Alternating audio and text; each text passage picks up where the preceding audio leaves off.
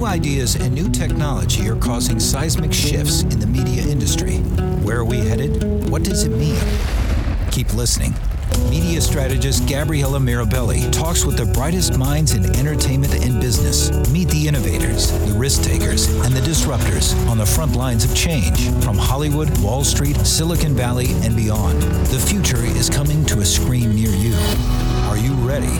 This is the Up Next podcast with Gabriella Mirabelli.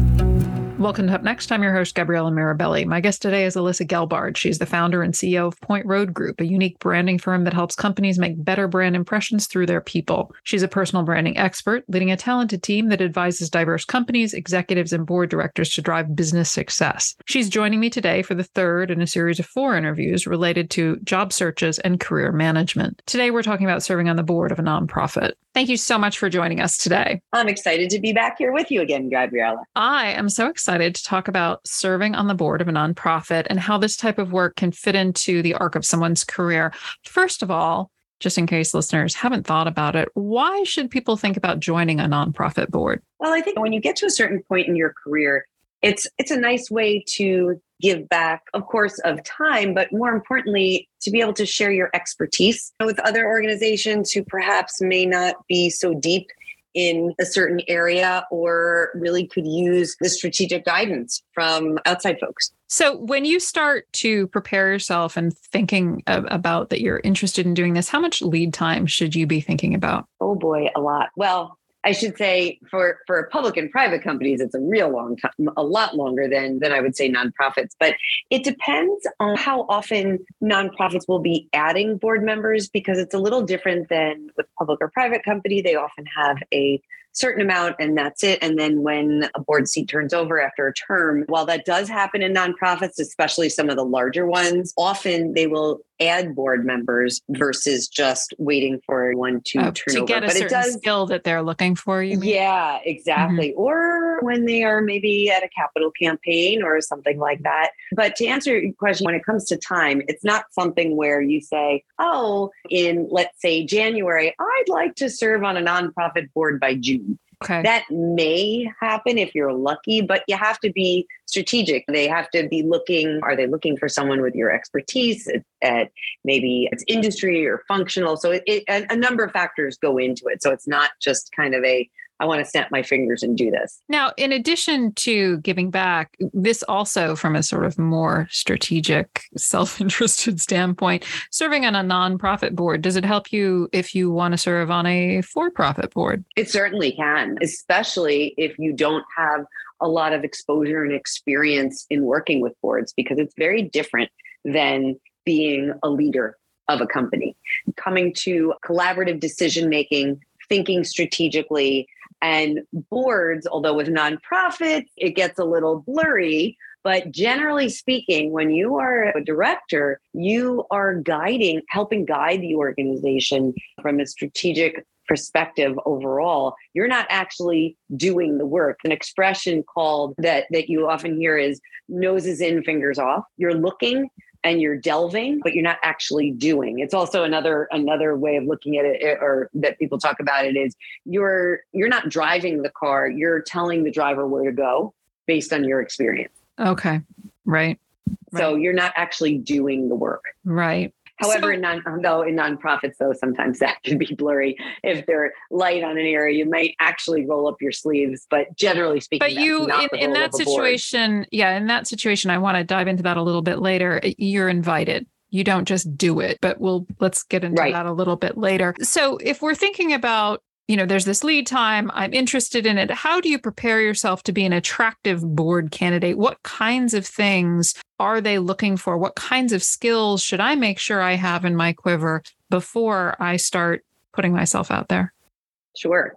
So a couple different kinds, depending on what your background might be. Certainly having some kind of financial acumen. Even if your background is not finance, being able to read financial statements can certainly be incredibly helpful. Being in collaborative decision-making environments. So even maybe you are a top performer in what you do, but if there's opportunities to be on special committees and task forces where it's a different type of work, that can be very helpful. If there are opportunities to be involved with your current company or organization to drive change or expansion, or its larger impact on the company versus rolling your sleeves up and executing. But even if you are involved in recruitment, let's say from an HR perspective or benefits, and maybe there's an opportunity to get involved in succession planning or compensation design. Right. Those are things that are relevant to boards. So really it depends on your functional area. But I would say one of the things overall that's helpful no matter what is having some kind of financial acumen.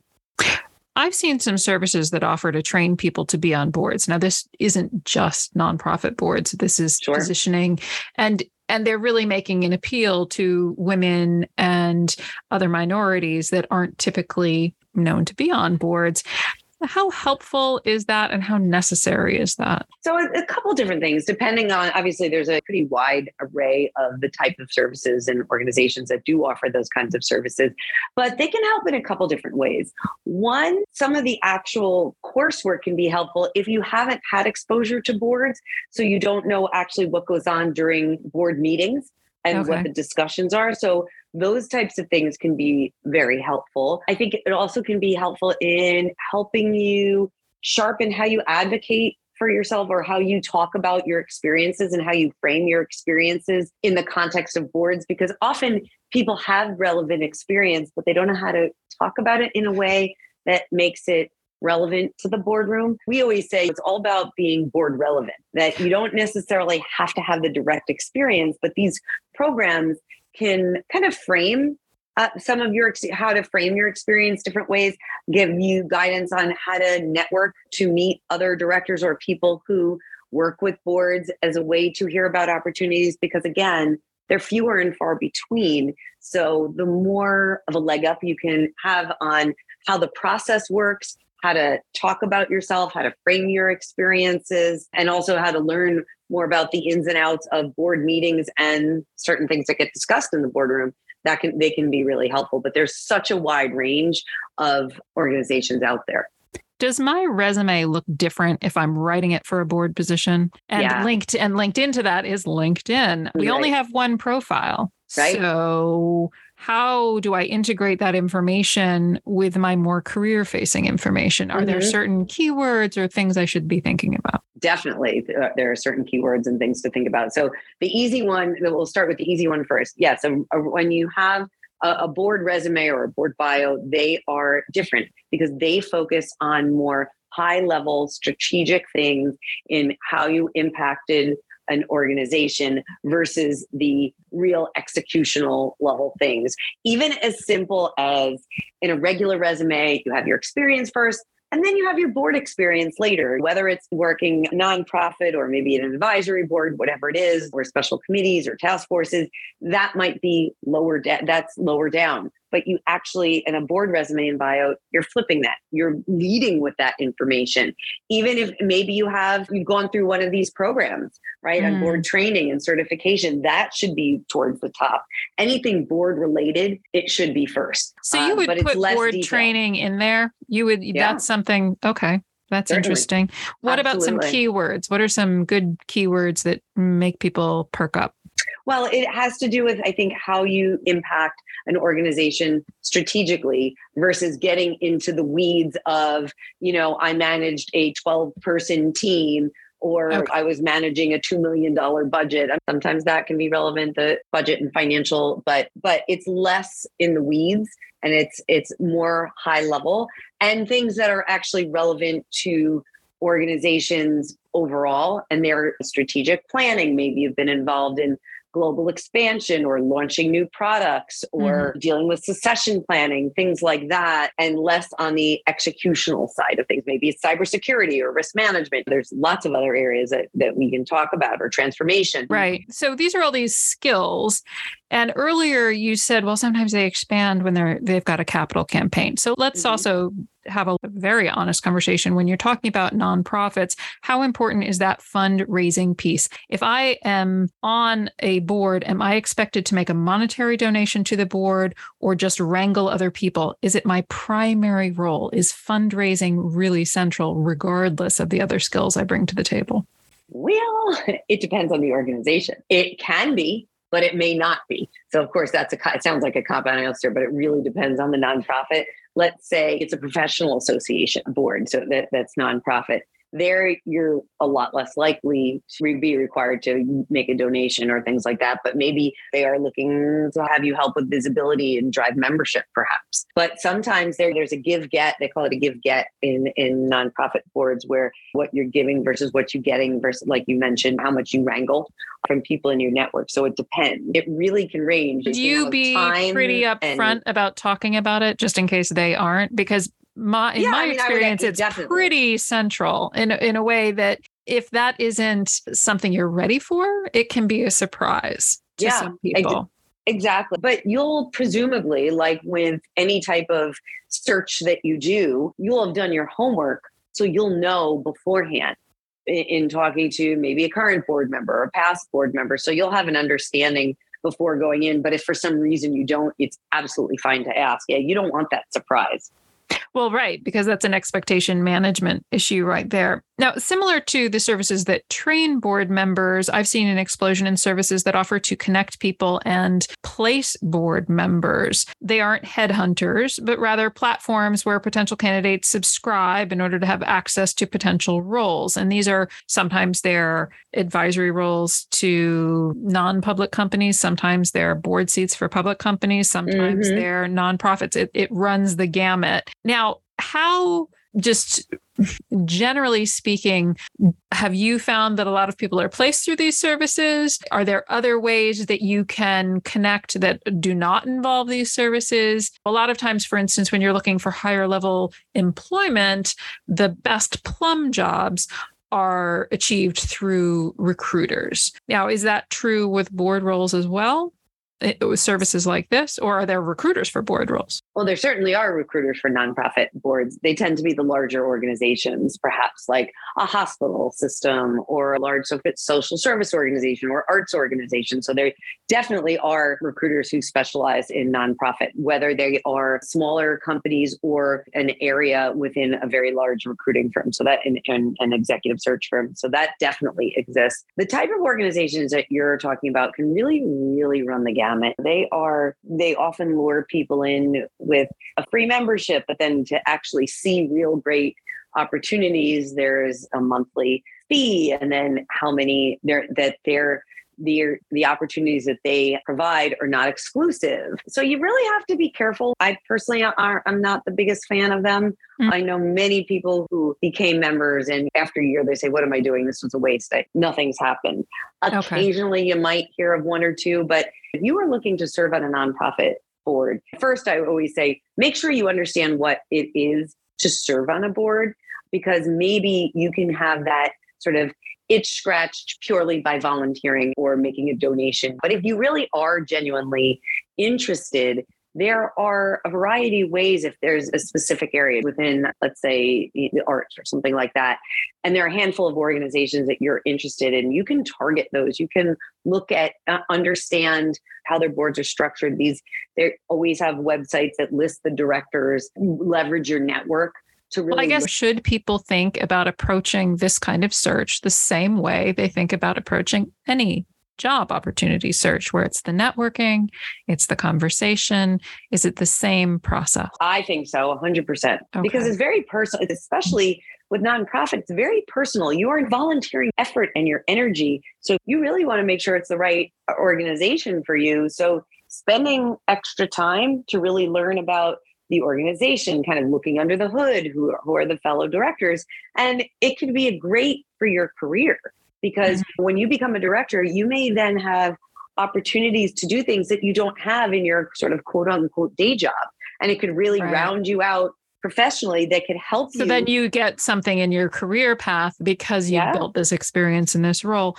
So what kinds of questions should I be asking? I mean, obviously, we already discussed, be very honest about the fundraising. If that's something you're comfortable with, if that's something that you're not comfortable with, you should know that.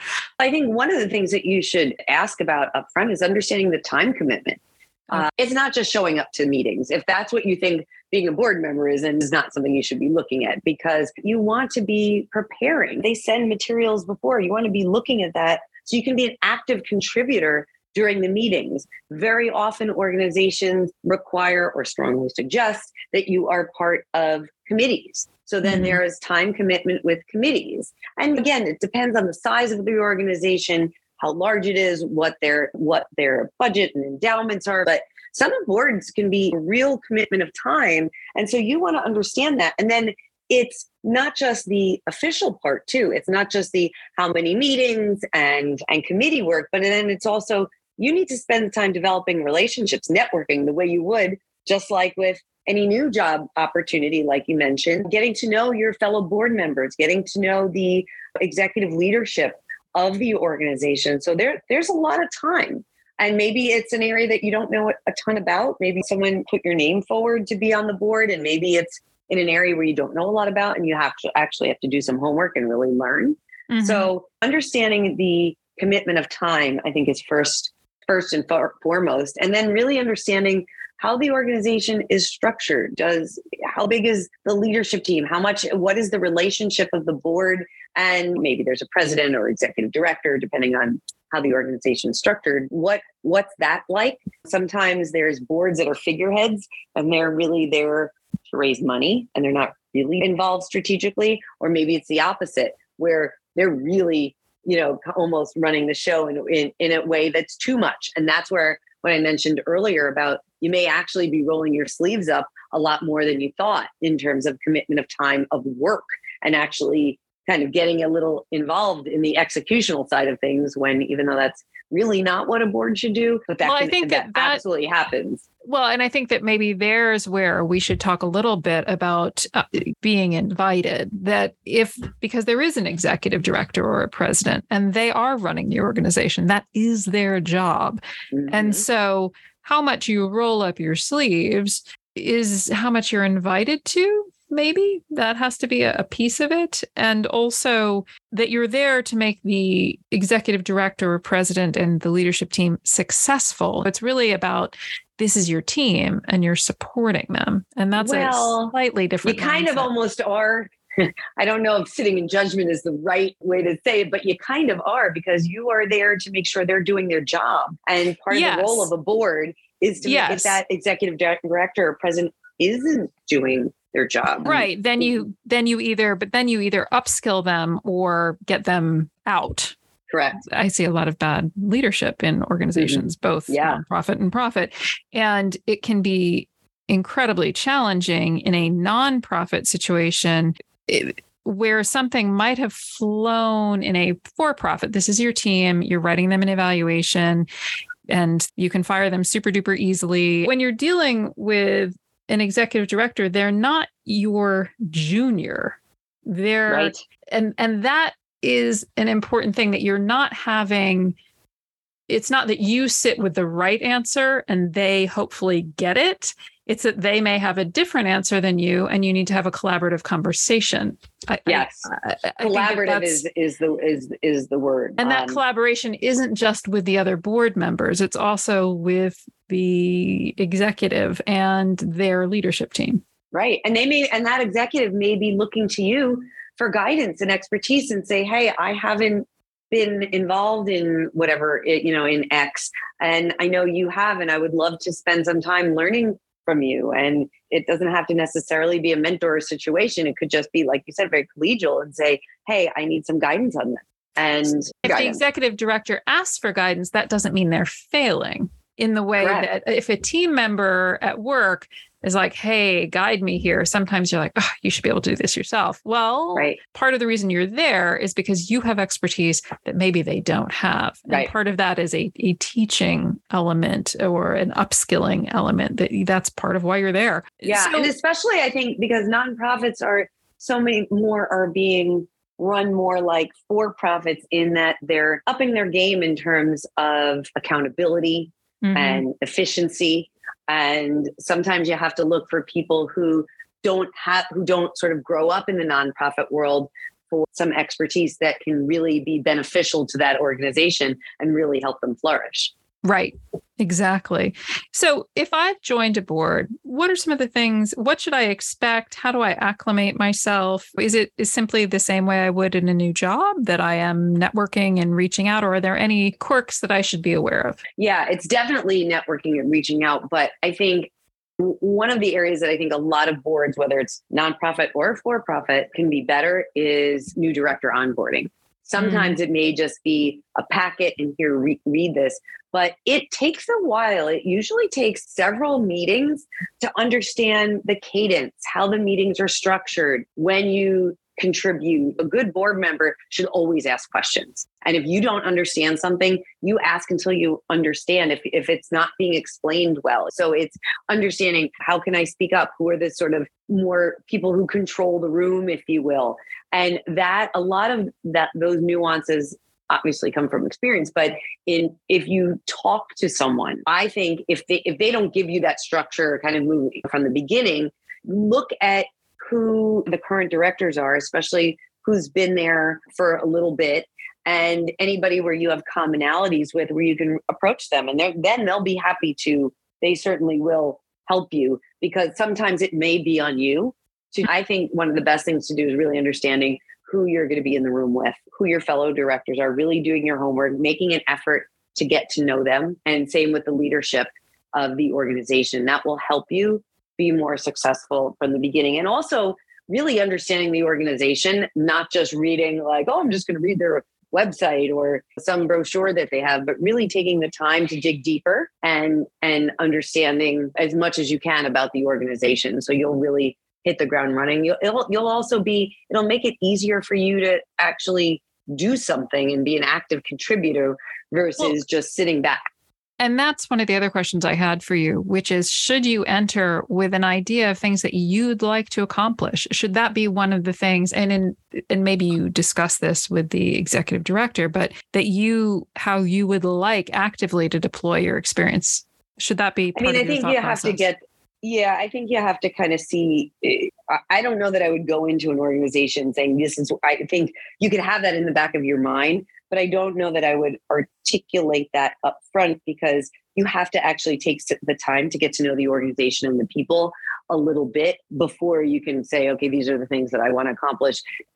Unless it's very obvious, where you could say, I've learned during the interview process and from talking to everybody, I understand, it's sort of acknowledging that this is an area of the organization that needs some help.